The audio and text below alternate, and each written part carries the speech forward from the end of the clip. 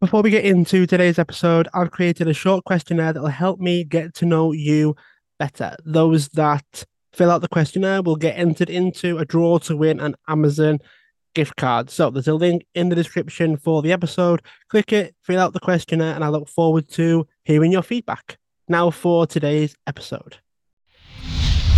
This is the Michael Brian Show.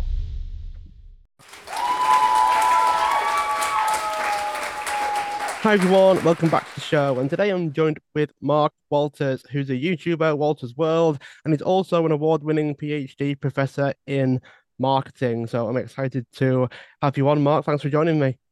Thanks, Mike. Glad to be on. Thanks for inviting me. So do you use your marketing background for the YouTube channel? I'd be curious about how the two interlock.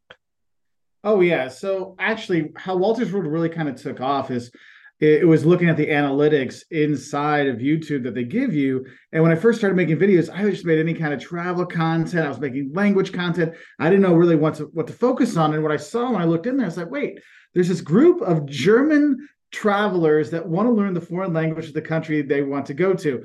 No other country wanted to do that. It did a lot of different languages, but it's only teaching a foreign language in German to Germans did well. And that's where it kind of started. I'm like, if I actually look in the analytics, what we learn about in marketing, it really tells you what your customers want. And so I went from there and kind of grew the like German speaking part of it. And after a while, it kind of tailed off. And then these 5 love and hates of travel really took off. And that was one of those things that was kind of a surprise because I thought, oh, people want to know the 10 places they should go. And they want to know like the top sites. No, no, no, no, no. From that, I learned from the insides, like, no, people want to know about the culture. They want to know what they shouldn't do so they don't mess up when they're there. They want to kind of be better prepared. And so the market analytics side of thing really helped me figure out what my niche should be and how I could help people more. So I have used that quite a bit in terms of helping me know what content to make, but also what content not to make. Because I used to make tons of videos on all kinds of topics, and I started to see, wait, this isn't resonating with the audience. It's not necessarily going to help more people travel better. So then I started pulling back from the content. Hence why, I only make like, hey, here's the words that tourists need to know, instead of making, here's how to use the past tense in Spanish. It's like I got rid of all that stuff and started focusing more just on, hey, let's just focus on the do's and don'ts of travel and culture shocks. That's going to help people out the most. Let's go. And so that's helped me out with the marketing side. What about the argument of marketing courses at college not necessarily preparing you? Because let's say by the time you're qualified, things have changed. So, or do you teach people how to follow what works so you're able to move with the times as well? Oh yeah, that's one of the things. I even have a whole class that's based on like we talk about new product development and new idea generation, and that's one of those things. Like, look, you have to stay up on things, and I always give the students the example. In 2015 and 16, I used to have a live Twitter feed on the bottom of my PowerPoint, like up on the board, because students. I had 600 students in a class, and of course, no one wants to raise their hand in a 600-person class, right? So it would literally be a ticker on the bottom, and I just answer their questions that way. By 2008, zero students were using Twitter. Like nobody was using Twitter. And so I had to switch over to something else. And you're like, look, you see it here. It's easier in a marketing class to show because you can show like what TV shows we watched 10 years ago. And you're like, oh my God, we watched that. Yeah. It was number one, Yeah. And so that's one of the things that makes it easier for people to realize, look, you can't sit back and do the same thing over and over again because trends change, your needs of your customers change. So that's kind of helpful. So in that way, I think marketing can help because it depends on, of course, it depends on the class, depends on the professor, but you need to make sure it's very dynamic because I can't use Justin Bieber examples this like I did 10 years ago today, because then it was like, oh, look how wholesome he is and how he's like got people to do all these online things and make their videos about their boyfriend. And students are like, what are you talking about? Like, oh yeah, that was a whole genre 10 years ago. Now it's more like following to see what crazy things happen to him and how his life falls apart. And you're like, okay, this is a different aspect. So it's in that way, it's kind of good. But I understand when you're saying, like, does it not prepare them? And that's the thing for a lot of things with a lot of college degrees, is it really preparing you for the job source? And that's one thing I always pride myself on. Like I teach a what we call a capstone marketing course. So I would teach an intro course. So it's like, hello, this is what marketing is. And then we have the one like, hey, you're a marketing consultant for a company. We actually get companies that work with our students, and their students are literally the marketing for that. So they have to do projects, digital marketing, make up their social media, make their posts, make their videos. So it's like, hey, there's your real world experience, and that's really helped them a lot. But yeah, if you don't get the action, they call it action learning when you work with companies. If they don't get that in there, you're really failing your students. You got to get them better prepared for the future. Because honestly, I tell them the first day come to my class, my job is to get you ready for you walk out that door into the real world. If I don't prepare you for the real world, I have failed you as a professor. And some of my students freak out because like, wait, you're gonna fail me? I'm like, no, it's a metaphor. If I don't do a good job helping you, then you fail in life. So yeah. It's a very weird situation, isn't it? Because I mean, AI is fully fledged now. It's Mm-hmm. taken over. It's becoming a whole beast all on its own. Marketing will probably change. The way that you have Okay. to communicate will probably change. There are videos out there now that are challenging Hollywood trailers and Okay. cinema. And in our world, this is quite new, but in a month or two's time, it'll be a completely different animal altogether. So the whole infrastructure and the whole system that is marketing will probably shift in, well, I don't know, a Well, year, I can maybe. see where that is, but I think the creative side of it, because you have to remember AI, all it can do is take from stuff that already exists. So you have to be careful that you're not plagiarizing someone else's idea because you could get nailed. And it Yeah, isn't hard true. for someone to go, was this made by ChatGPT in ChatGPT? And they're like, oh, yeah, I made that. And that's a whole other can of worms. So if you have the creative side, I think that's where you still have opportunities, but it does help in some areas for sure. And I think what you're going to see more, you hear about companies that are talking about, hey, we're not going to hire 8,000 people because we can probably AI that. You're going to see that the AI stuff coming in a lot more in customer service and the bots that answer your questions when they do the chat functions. The problem is like AI is improving rapidly, but it's still not there. Like that's one of those things. One of our fans sent us, oh, I did a thing and tell me about Wolters World. And what it sent me, I could tell which like Google searches it uses, because that's all it is. It just instead of you choosing the best thing in the Google search results, it just takes everything it gives it to you, and it's wrong. I mean, it's wrong enough times that I wouldn't bet my job on it, But I mean, when it did the thing for me, it was like 65, 70% right. I was like, oh, but I could see it's like, oh, they took that from this HuffPost article we're in. They took this from the Washington Post article we're in. So you could see what what journals or what newspapers it took from. And then it started to get a little out there. I'm like, wow, I had no idea I was making $4 million a year. I'm like, yeah, no, take a couple zeros off there, pal. Like it was just kind of funny because I'm like, yeah, no. And there's like with 4 billion, I'm like, no, I don't. Well, we got a quarter of a billion, but I wish we had 4 billion because then I would be doing really well. Yeah, So yeah. that's something is like you have to realize it's not going to just do it for you. It's something you have to have the intelligence to see those things. And I mean, I think it's going to be more like how computers changed everything. Like 30 years ago, like somebody might have had a personal computer play some video games and stuff. It wasn't everywhere. And now it's everywhere, but it's not like, oh, if you know how to, everyone will know how to use a computer, just like everyone will know how to use the AI. So it's just a new tool to help us to kind of move on. And it is going to be, it's exciting, but it's also very scary. I know when my kids are out of school this next holiday, we're actually going to be working together to teach them about AI. It's like, hey guys, you need to know this. Like this is something that schools have not instituted in their classes yet. I know at the college level, we literally had a meeting this week of how we can integrate AI more into our marketing courses, into our analytics courses, because it's really like, boom, like the students have to know these things now. Yeah, it's becoming a real challenge just to keep up with the times. I mean, since the internet and social media, some people just stop trying to keep up with Yeah. it. And now AI is just going to be even faster. And even pretty Mm-hmm. soon, the only thing that can actually keep up with how fast things are going is an AI. But then an AI is also confirming its cycle in a way. Because it's like, well, Yeah. if the only thing that can keep up with AI is AI, eventually people are just going to be just let them do it because we've got no chance. Okay. Yeah, the thing is, like, it could be helpful, but I'm worried that there'll be companies that just kind of just say AI is fine, and you're like, wait, but the AI doesn't have the human attributes. We can code that. No, not really. Not you don't have that quite yet. Because even though you can have it where it's Chat GPT, you're like, write it as a 45-year-old, Irishman, who doesn't like to work on Thursdays, like you can see how you can make it so it'll make it sound like that. But it's Yeah. just taking stereotypes it finds online, and it's not still not the same thing. So it's a very interesting topic, and it's going to have a huge impact. There's going to be a lot of people that are going to lose their jobs.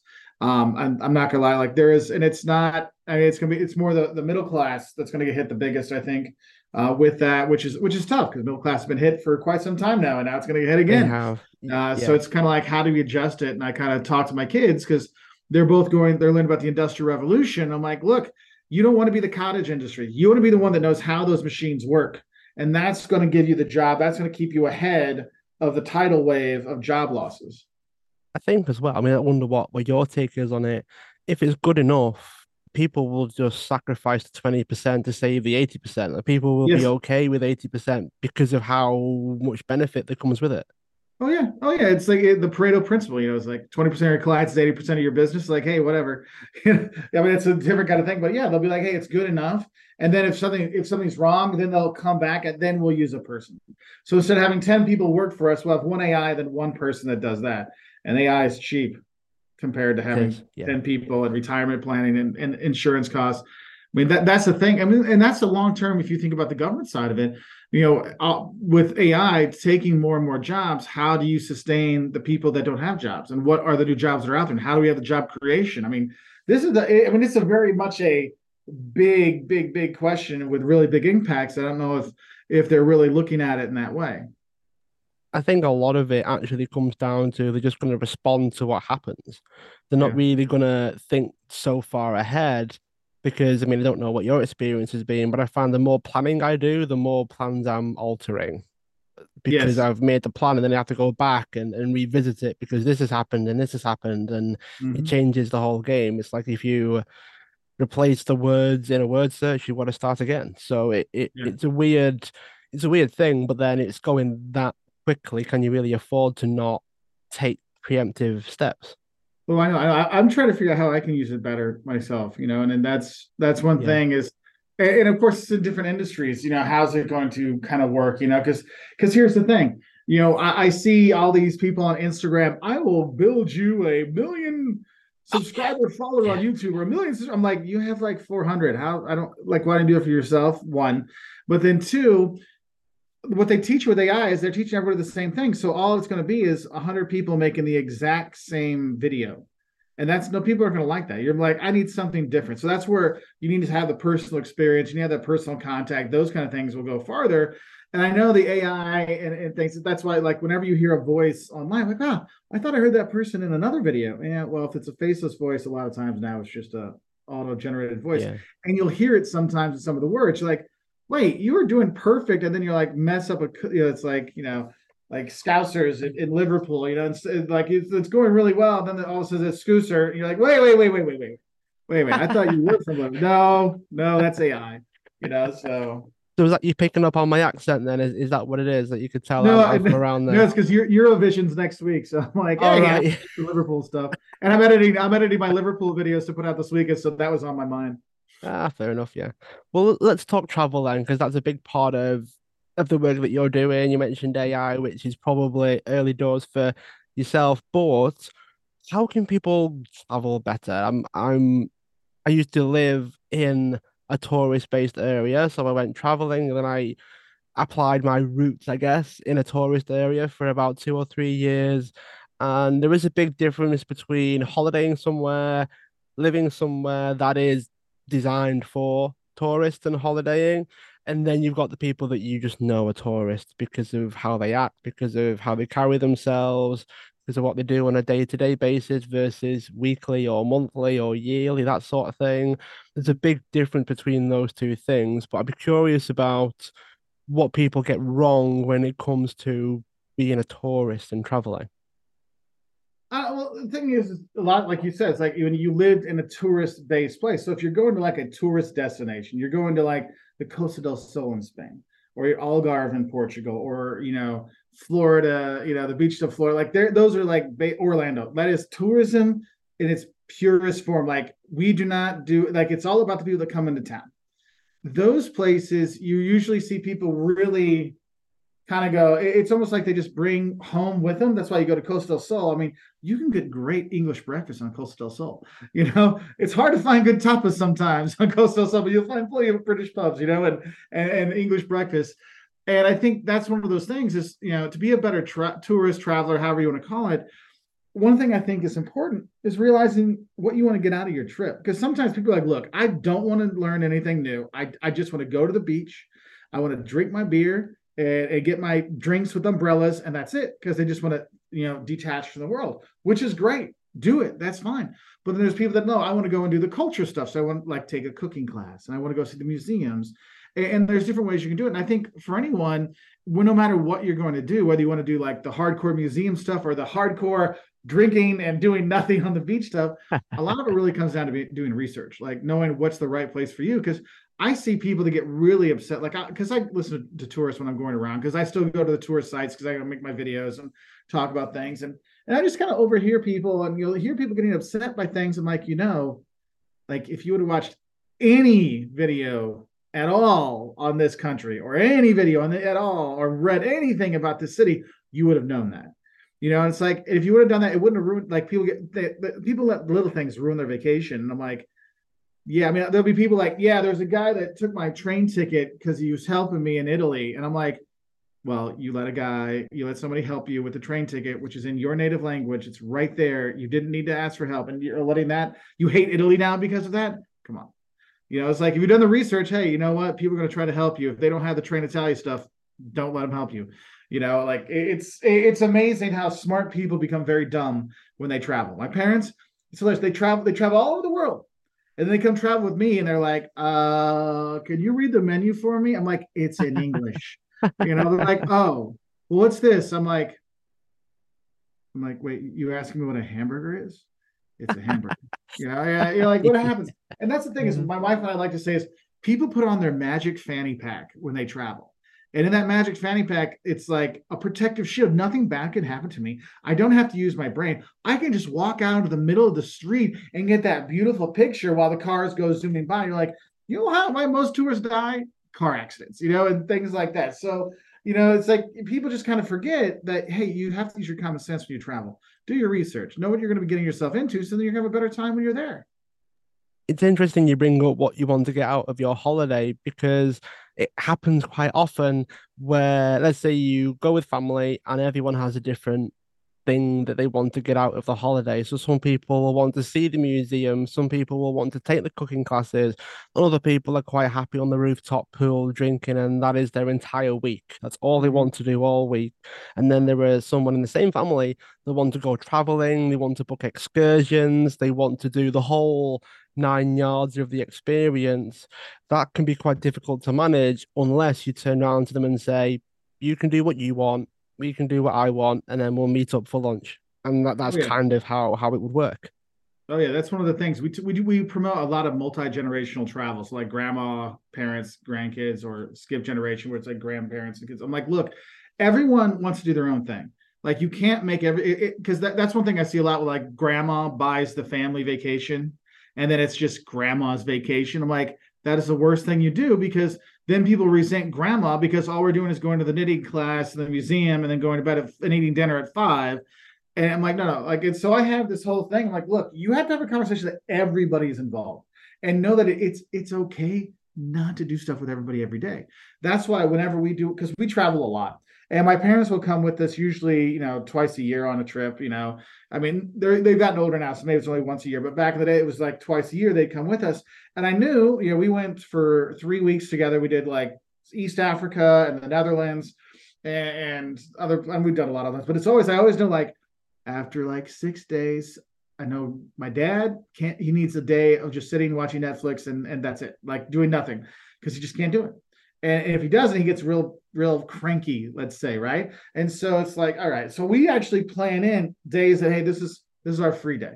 Like, do whatever you want. I have a friend of mine, we do a lot of guys trips together. We do like, we'll do like a week, 10-day trip to Ireland, or we'll go to see, we've gone to Ireland, we've gone to France, we've gone to England.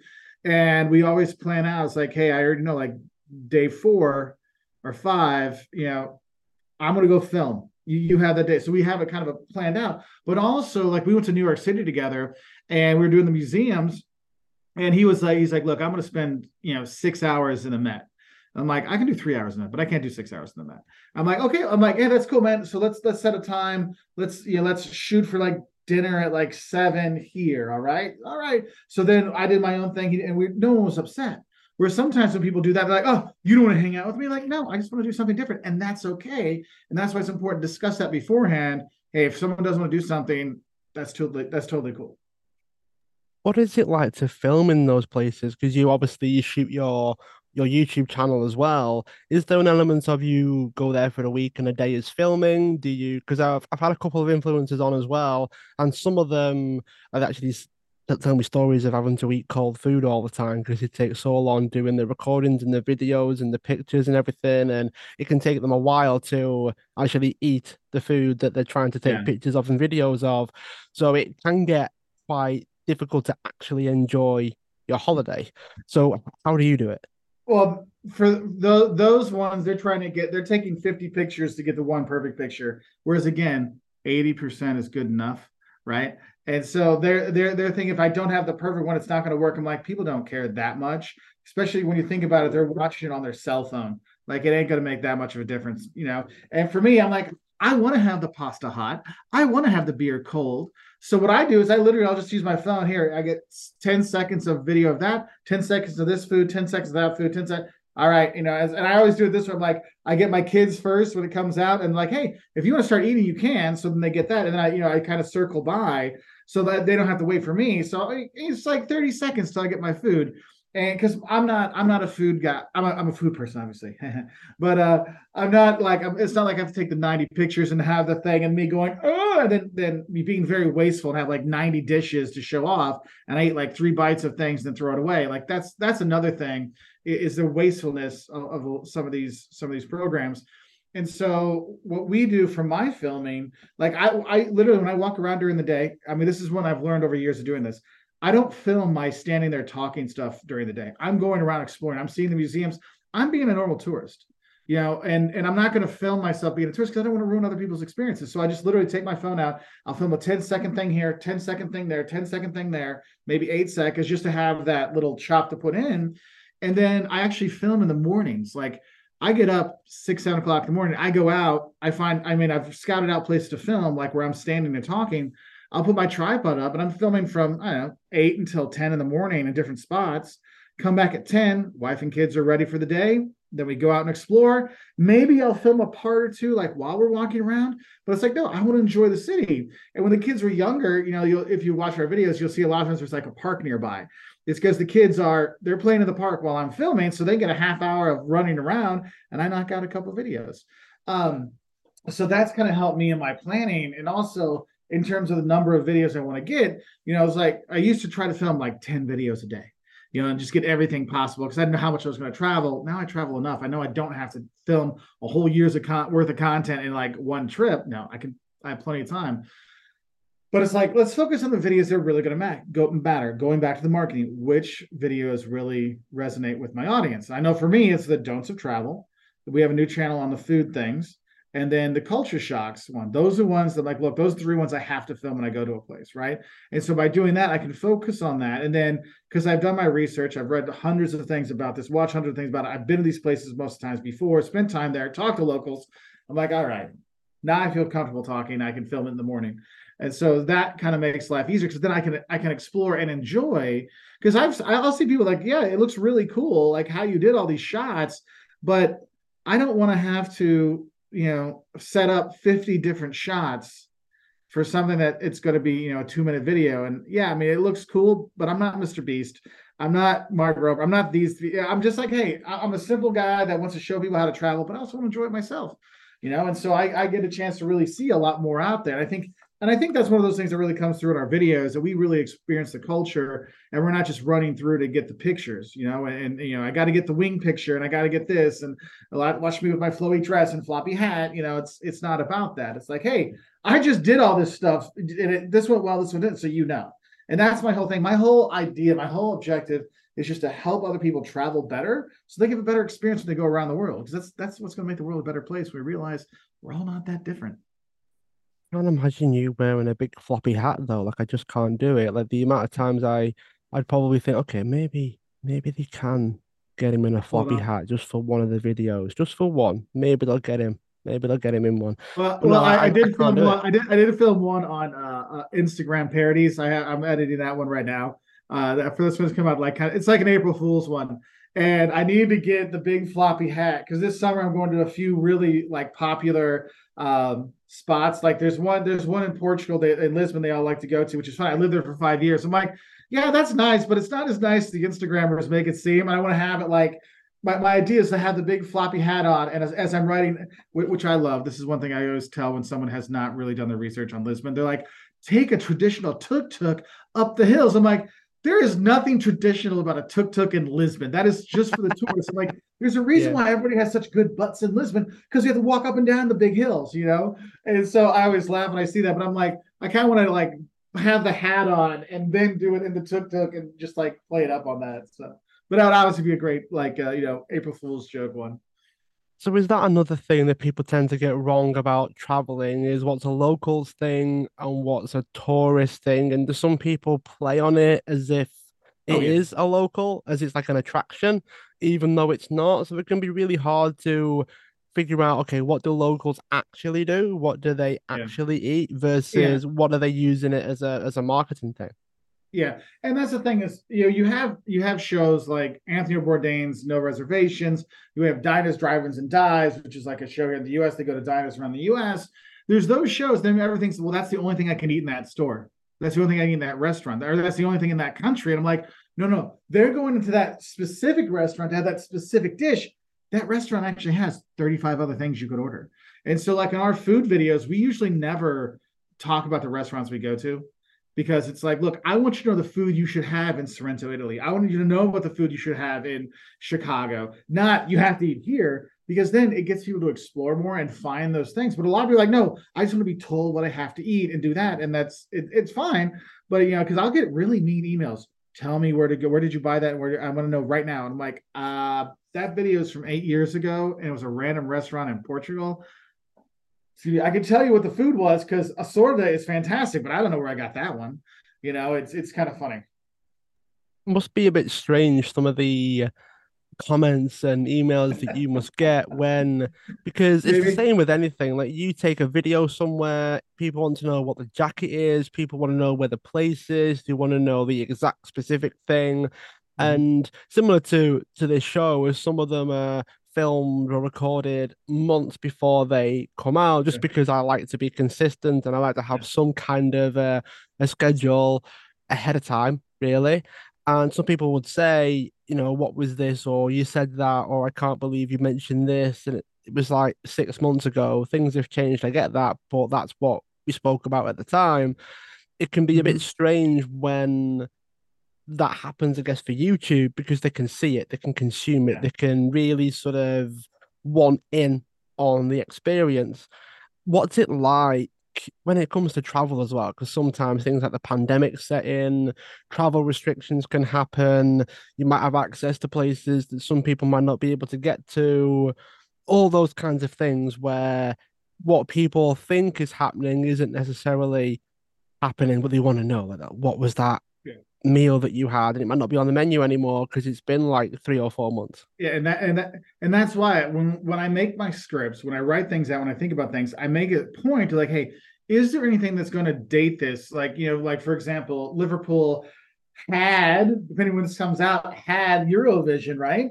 And so I'm not gonna when I make my video, I was in Liverpool before Eurovision happened. I didn't mention Eurovision contest in the video because I know that dates it for, oh, that was a week in May in 2023.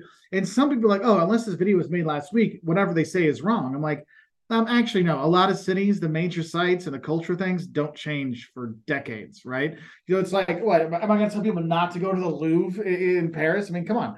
It's kind of funny.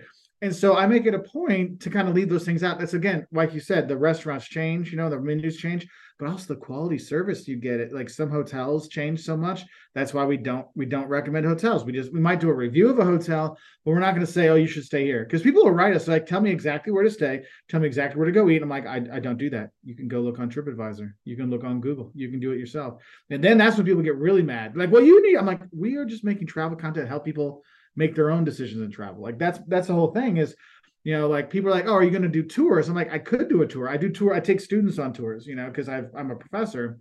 But like my whole goal of our channel is to help people make their own travel decisions and go see things on their own. Like I want to give you the tools so you can be your own, traveler, right? And your own planner. And so that's sometimes kind of funny how people will get really like upset in the comments or the DMs, or sometimes they'll find your phone number. Like, how did you find my phone number?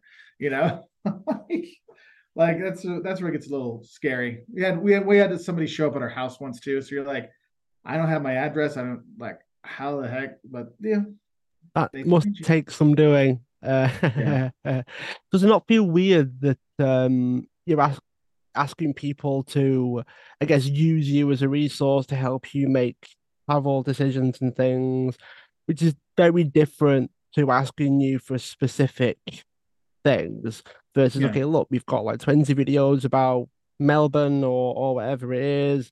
Mhm. Use those to help you, but then if you want Yeah, something specific, there are other places that you can go and that you should yeah, probably go before making your decision. Yet there must be some that would use your channel as their sole resource, which then yeah. kind of comes back to you And need to do your research, don't you? yeah, and that's just it. Like that's why I want to give people if they just watch our don't. I tell them if you're only going to watch one video before you go anywhere, watch our don'ts because it's going to give you safety, it's going to give you fun, it's going to give you because it's not just don'ts. I have to put it because people like negativity, so I have to put it as a do, but I make it sound like a don't. So it's like don't forget to do this because it's so great, and so that's one thing and try to help people on their way. And that's the thing is if you're going to a big travel destination, like I help out, I go all over the world and do things. But you have to realize there's people that really will just focus on New York City, or they'll just focus on Walt Disney World, or they'll just focus on Beijing. Like there are people that just do that and they can be really helpful. But the thing is, like with mine, people know like, look, you're going to get honest advice for someone that travels the world all the time and has been there and has done the research, so you don't have to. And so that's where a lot of people like you're our first resource. And so I give them the base, like I help give that base for them. If they want to go farther in the food stuff, there's people that have the food stuff for Paris. If they want to go more on the adventure stuff, we talk about it. But then, how do I learn how to surf? There's people that help you for that. So we try to help out in different ways. My light here is blinding. Trying to figure out a way to. This way. There we go. Here we go. So what are Okay. some of the main don'ts that people get when it comes to traveling? Is there any big mistake that people do apart from research and trying to figure out what to get out of their holiday? Because the amount of times I try not to have hold luggage on purpose so that I can just wander through security and all those things. But then Yeah. people picture the Friends moment where he's wearing all the clothes he owns, walking through security and stuff. So you can paint a very weird picture when it comes to try not to take any hold luggage so that security is easier and all of those things. It's Yeah. not really a don't, is it? Because some people just need to take extra luggage with them. Yeah. Oh, yeah. That's a big thing because people don't realize when they overpack. I mean, if you haven't worn something for 6 months, unless it's like a winter coat and you're going to like Antarctica, okay, you don't need it. You don't need it. Like that's the thing is like I have a talk with my students before we on trips. We're like, look, if you haven't worn it this entire semester, you're not going to wear it when you're going there. Like it's a whole different thing. And sometimes people don't know that. It's like, well, I need to bring 3 pairs of shoes. I'm like, do you? Do you really? It's a weekend, And this is one thing is like my wife will go travel with friends of ours. She'll sometimes go with them to their house and like help them pack. Like you don't need this because if you have too much stuff, you become a target. It doesn't matter where you are. If you got too much luggage, you are the easiest person to rob. Because I take your wallet. Are you going to leave? Are you going to run after me with your 3 suitcases behind you? No, you can't catch me. You can't get Uh, fat me. You're not even catching fat me that can't run because you're like, I got all this stuff. And that's the thing is I see people like Italy. There's so many people that bring so many bags to Italy. I'm like, look, you can just buy clothes in Italy, people. Like people don't realize they have stuff abroad. Like that's where I always find funny because I mean our youngest was born in Portugal, and they both our kids been traveling since 6 weeks old. And people are like, oh, I can't travel with my baby. I'm like, why? They're like, well, what if they get sick? I'm like, don't babies get sick around the world too? Like they have doctors in Europe. They have doctors in America.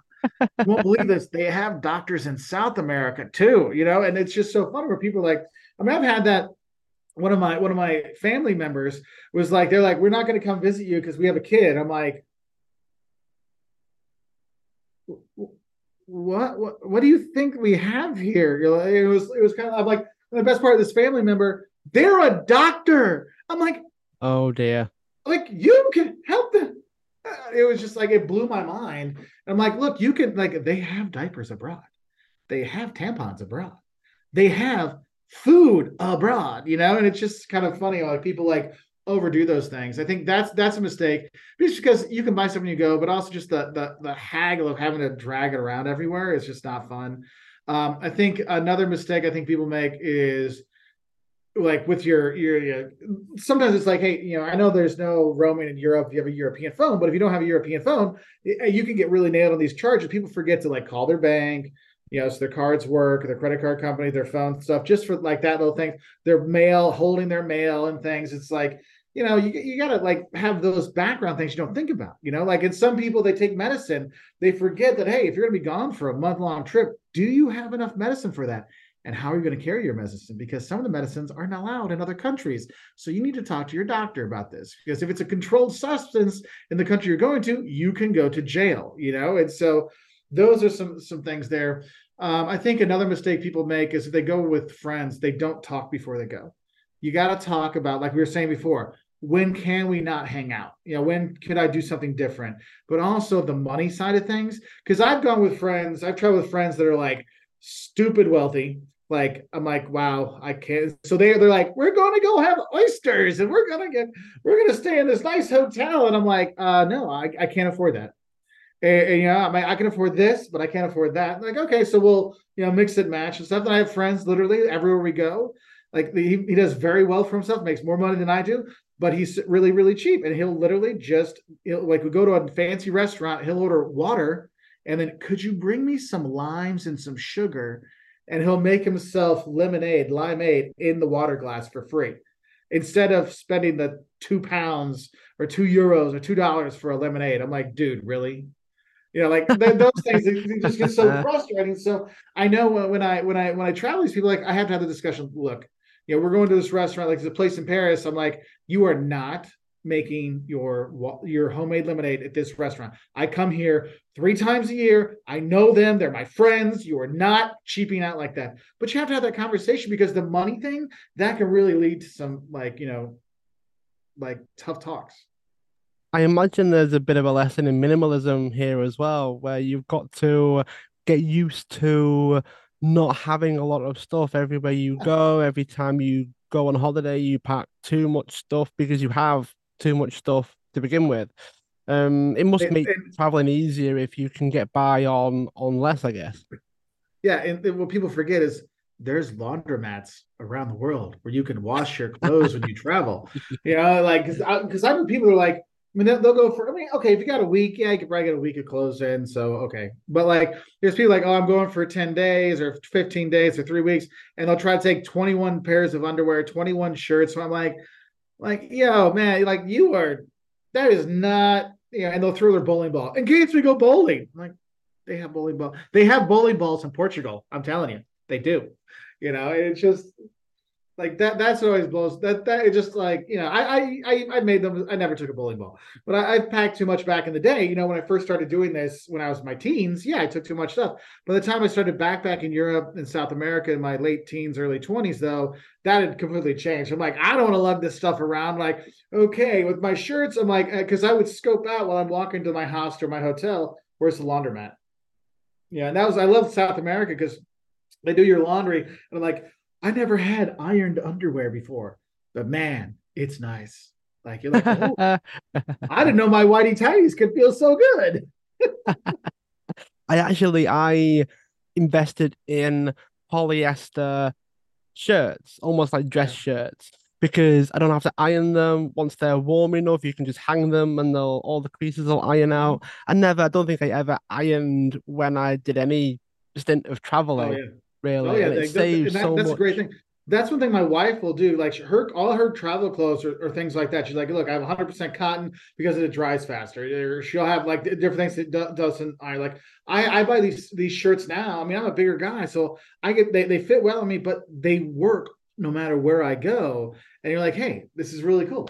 So that's the thing. Is like, you find the right travel outfits, and there's people that literally have these are my travel outfits. Great. That it works. It can work as multiple things.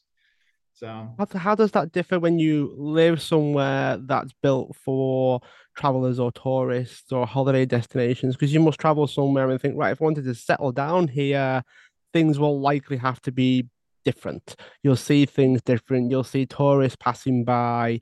What are the main differences between traveling, holidaying, so to speak, and then trying to put up roots there as well? So this is where, because I like to think that there's three categories. There's the tourist that's just coming in for a week or two. Then there's the digital nomad who's going for like 3 months to a year, and then you have the people that are going to move there. And those are all very different because the tourist is only doing the tourist things, staying in the tourist area, paying the overpriced things, right? And so it's always a perfect world because I'm just a tourist in a tourist world. Then you have the digital nomads who are there long enough. They're long enough. They've done the touristy things, and they're starting to like get to know more about the culture, but they're not signing up for cable. They're not paying taxes. They're not dealing with the really crappy things that everybody else, like you try to figure out the garbage situation in certain cities, right? Like they're not really dealing with that. They're having kind of like an extended vacation. And then you have the people that are settling roots or settling down. You realize, oh, wait, some cities like Savannah, Georgia, I was just there for, if you're going to be a tourist, it is one of the prettiest cities you can go to in the US. Fantastic food, great nightlife, sites, museums. It's great. For tourists, it's great. Digital nomads. Okay. Well, digital nomads, well, since it's so popular with tourists, there's very few digital nomad places because the Airbnbs would rather rent out for a weekend than for a month because they can make a month in one weekend. You know what I mean? So, wow, it's tougher to find places, but there's lots of places where you can work. So it can work. But if someone wants to move there, well, the school systems are garbage. And if you want your kids to go to a decent school, you got to pay an insane amount of money. So for relocation, unless like my wife had I've talked about it because she used to live there and our oldest was actually born there. Like we can't move back till our kids are out of school because it's not viable, and that's one thing you have to look at is that's why it's very different. The tourist perspective, the digital nomad perspective, and then the person that's moved their perspective. And that's one thing I think people that are thinking, you see these trends on Instagram and TikTok, like, oh, why is it after I've been into a country for 3 minutes, I'm like, yeah, I could move here. Like, yeah, every place can seem great for 3 minutes, but it's like, then you start to realize all the things that goes into it. I mean, the things you hate at home, you will hate where you move to. Getting the cable hooked up, getting the internet hooked up, electrical issues, who fixes the water when the pipes burst, that stuff sucks everywhere. And it's not like a tourist destination makes it any different, but when you're a tourist just there for a short time, you don't usually see, you don't see the ugly underbelly, let's say. I guess that's what makes it so hard to move anywhere long term, aside from the place where you're born, I suppose, is because you know what goes on behind the scenes as you get older and you realize, oh, hey, this is how things are. Whereas if you move somewhere else, it's like a change of life, really. It's a Yeah. change of And it can be lifestyle. fun. It can be fun because that change of life is exciting. Like I used to Hmm. move, like I mean, I've lived in like 12 different countries. And it was always fun, a new destination, new destination. And now, I have kids. So it's like we settle down. So they have like kind of a somewhat stable thing here to be at, but we still travel all the time because like, yeah, you can still travel and be settled and that's it. It's like, we the job I got, I teach at the University of Illinois. It's where I did my undergraduate work at. So I knew the area, but it just happened to work out because hey, we're near the grandparents because they all live in the state too. So it was like, okay, that was like a safe one to go to. But part of me is like, it'd be cool to do a new adventure, and that's the fun thing about when you move around. Like I understand the digital nomads doing like 3 months at a place at a time because it's exciting. It's like I got something new. And that's one thing I told my students when they go study abroad. Like your third month is going to be a tough one because the first month everything is new and crazy and fun. The second month you kind of settle in, and then the third month, like because usually study abroad starts in September, it's November, and everywhere you go in the world, usually not everywhere, but like Northern Hemisphere, November is cold, wet, dark, depressing, and that's when you get homesick. And that's when 3 months, and then they move. Like, oh, then I got a new thing. Then my dopamine kicks in again in this new place, and it goes over and over again. Yeah, I found the easiest way of describing it is because I used to live in the Canary Islands as well. So it's Mhm. kind of equator around thereabouts. And I said, look, describe going to the beach like watching a good film that you would watch over and over again. At first, you're there every day. You watch the film every day because it's great and you love it and you're living it up and you're still in the holiday mode. Then when the honeymoon phase settles down, maybe after about 2 or 3 weeks, you go every couple of days and you still love it. You look forward to it. You maybe keep a backpack ready so that you can go. It's like watching a film and you go, right, I like that. I'll watch it again. Or I like that. I'll Yeah. watch it again. And you start to miss it. And then you will go again, or you'll watch the film again. And then eventually you realize, a beach is a beach and you go every week just to get your feet wet and walk along the beach and all of those things. But then you start to notice the bad things. Like with a film, you notice the poor editing, you notice how long the film is, and you hope that they can get to the point quicker. And you realize the only way is to speed up the film. The same thing Mhm. with the beach is you start to get a bit annoyed when the sand is in your shoes. At first, you Yeah. didn't mind because you love the beach, but now you pick up on things that you never used to pick up on, and then pretty soon you think, you know what, I don't like the beach anymore. Like I've had 3 years of it, and I used to love it, but now it's just irritating, dry Yeah. stuff that gets in your Oh, yeah. hair and stuff And, like and that. that and that goes into why whenever you go to travel to a destination, I don't recommend asking about the tourist sites to the locals because the locals don't go to the locals go to the restaurants. Locals are great for restaurants and like some cultural things, but the actual sites, that's where like a travel blogger, a travel vlogger is helpful because they're going to the sites, they're doing the tours. I mean, I have friends all around the world, and I've learned this that look, my friends don't know anything about the cities they live in. They're like, oh, I haven't done that. Like they know a few things, but a lot of they don't know anything. Like, oh, actually, I haven't been. I went when I was in grade school. I'm like, dude, you're 45. Like that's 30 years ago. Oh God. And so that's why I mean, because I learned that the hard way. I was in Stockholm once, and a friend of mine, she's like, "Oh, I'll show you around. I'll show you around."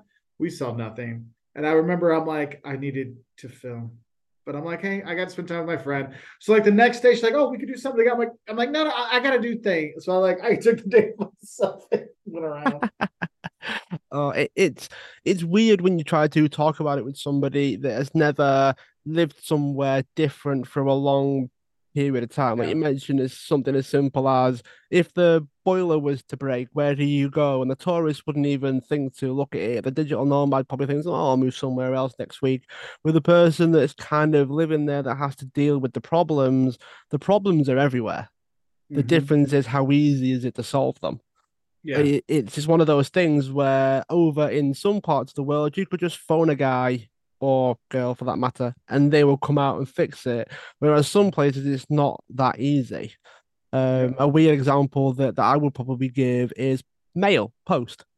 Mm-hmm. Sometimes you get a postman, postwoman goes round delivering it for you, and it's great. Other times you've got to go to the post office to pick up your mail. If you've never experienced that, you don't know how much time it actually takes for you to pick up your mail every day or every couple of days. And people live like that and it's their normal. If they were to come over to somewhere that has a postman or woman delivering your post, they won't know and they get used to going out to get their post. All of a sudden they get a knock on the door and it's there waiting for them. How great is that? Some Yeah. people take it for granted, other people have never experienced it and therefore have no idea what happens. I find that the more I travel, and I'm sure you probably get this as well, probably more so than me, is you become very multicultural and you become very understanding. Like there's Mm-hmm. nothing quite like a level of understanding that you get by experiencing problems. And Yeah. you think, well, It's because true. it ever happens, if you're on the receiving end of somebody else's problems, you're like, oh, they've done whatever it is. But then if it happens to you, you're praying someone is understanding towards you when it happens to you. Exactly. Mm-hmm. So it happens again if you go traveling and let's say you lose something. Like I went traveling somewhere and I forgot my passport because I was island hopping at the time. So I was going and I forgot my passport and I thought, oh, luckily I arrived early enough at like check-ins and stuff that I had the time just about to go back and get it and then go back. So it's things like that where like you see someone running through the airport, you think, oh, maybe they're late for something, maybe they've got this, maybe they've forgotten something. If you've never experienced it yourself, you're like, why are you running through an airport? It's an airport. You're supposed to walk and follow the queues, and it's just like, well, no. If you forgot your passport, you're running through the airport to go and get it. Hmm. So And it's that's always weird my how some people have a very, I guess, sensational view of yeah. traveling, how everything's perfect and everything's great, without realizing that some people do have genuine like problems and things that come up when they're trying to Oh, travel. as I like to say, when I see somebody speeding down the highway, I'm like, oh, they must have to go to the bathroom. You know, you're like, just assume that because I mean, I hear people that are being mean to people that are running through airports, like, well, you should have got to the airport earlier. I'm like, I'm gonna guess their connecting flight came in late, and so they have to run. Well, they Yeah, should have yeah, got different. Like, no, the airline sold them what the airline sold them. This is not like, I mean, that's when I'm just like, everyone. I've had to run through airports because of delays. You're gonna have to run through airports because of delays. It happens. And that's why when I see somebody run, I just move to the side. I'm like, good luck, man. Good luck, yeah, lady. yeah, yeah. I've often kind of sat there and thought, well, maybe I can help them because if it's something I can actually help them with, I would Yeah. hope someone approached me when I had Right. something go wrong, thinking, oh, I really, really wish someone would help me now. I want to be that person that kind of preempts it and goes up and says, is there anything I can do? You're struggling, anything I can help you Yeah. with? I'd be hoping something like that happened to me. Yeah. Oh yeah. Oh So yeah. Hey, we what's can help next for out you then? somebody. It's nice. It's crazy. It's crazy. What's next for you then, Mark? Have you got other plans, any other destinations you want to go to? Is there anything that's left that is yet to be filmed or recorded or Oh yeah. fulfilled at the moment? There's plenty of places. I know this two places I'm going this summer that I haven't got to before: Israel and Jordan. We have those coming up. I'm teaching a course in Spain and Portugal, so I'll be there. Got some France coming up. What else? Greece. Like for the summer, like the summer is packed. Like I have 2 month long trips basically in the summer, and then we have a friend of ours. Their son's coming over for a couple of weeks. We're gonna drive him around the U.S., show him some U.S. stuff, and then it opens up. I've only gotten a few things set up for the fall, so it'll be interesting to see what happens in the fall. But the summer, I'll have like a week and a half, 2 weeks at home. The rest will be gone, gone, gone. How do you balance all of that with your job? So since I'm a professor, I have the summers off, and then I have 6 weeks off at winter, and then we have spring break, and then we have fall break. So there's those weeks there, and then I teach Tuesday, Thursday, so I could do U.S. trips on the weekends. So it all works out. Ah, so you've got enough kind of free time around students Yeah, and things that you can, I guess, do you either batch record when you're off and then publish when you're working? Like, how do you balance exactly, that with the actual exactly. channel? What's up? Yeah. How would you balance it with the actual channel? Oh yeah, no, because that's what I do bat like so I still film. If we go on a trip, my goal is to film like 3 to 5 videos a day, while like those mornings. So I have those things. Sometimes they're like the little short vertical videos. Sometimes it's like answering somebody's questions, a 2 minute video. Like it's just I take time out to have that. So when we don't travel for a few weeks, like I have plenty of stuff to put out. Well, it sounds like you've got quite a full schedule coming up. Then it must be nice to be able to teach and educate people in other countries as well. You mentioned that you're teaching courses and things. What's that like? Oh, it's fun. It's interesting to see the difference. So I've taught in I think 12 other countries, aside from the US. And it's very different how students prepare or how they take exams or how they do things. So like I have class with 600 people here in the US, so I can't do essays because it's just impossible because I don't have the help. So it's a lot of it is like the multiple choice, or you pick a word or fill in the blank, a lot. Then there's those things. And I go to places where they don't do that. The student's like, I don't know what to do. It's multiple choice, but all the answers sound so good. I'm like, yes, but there's a best answer. So I have to teach them how to take the test. Or I have like we have a lot of Italian exchange students that come to my university and for their Erasmus semester or whatever, and they come in and our exams are on like you fill in these bubbles, and they're like, what do I do? I'm like, so we have to teach them how to fill out the form to take the exam. So that was one of the things that's kind of interesting. And then the cheating policies in some places are a little different. Like here, you don't help your buddy, you're not allowed to.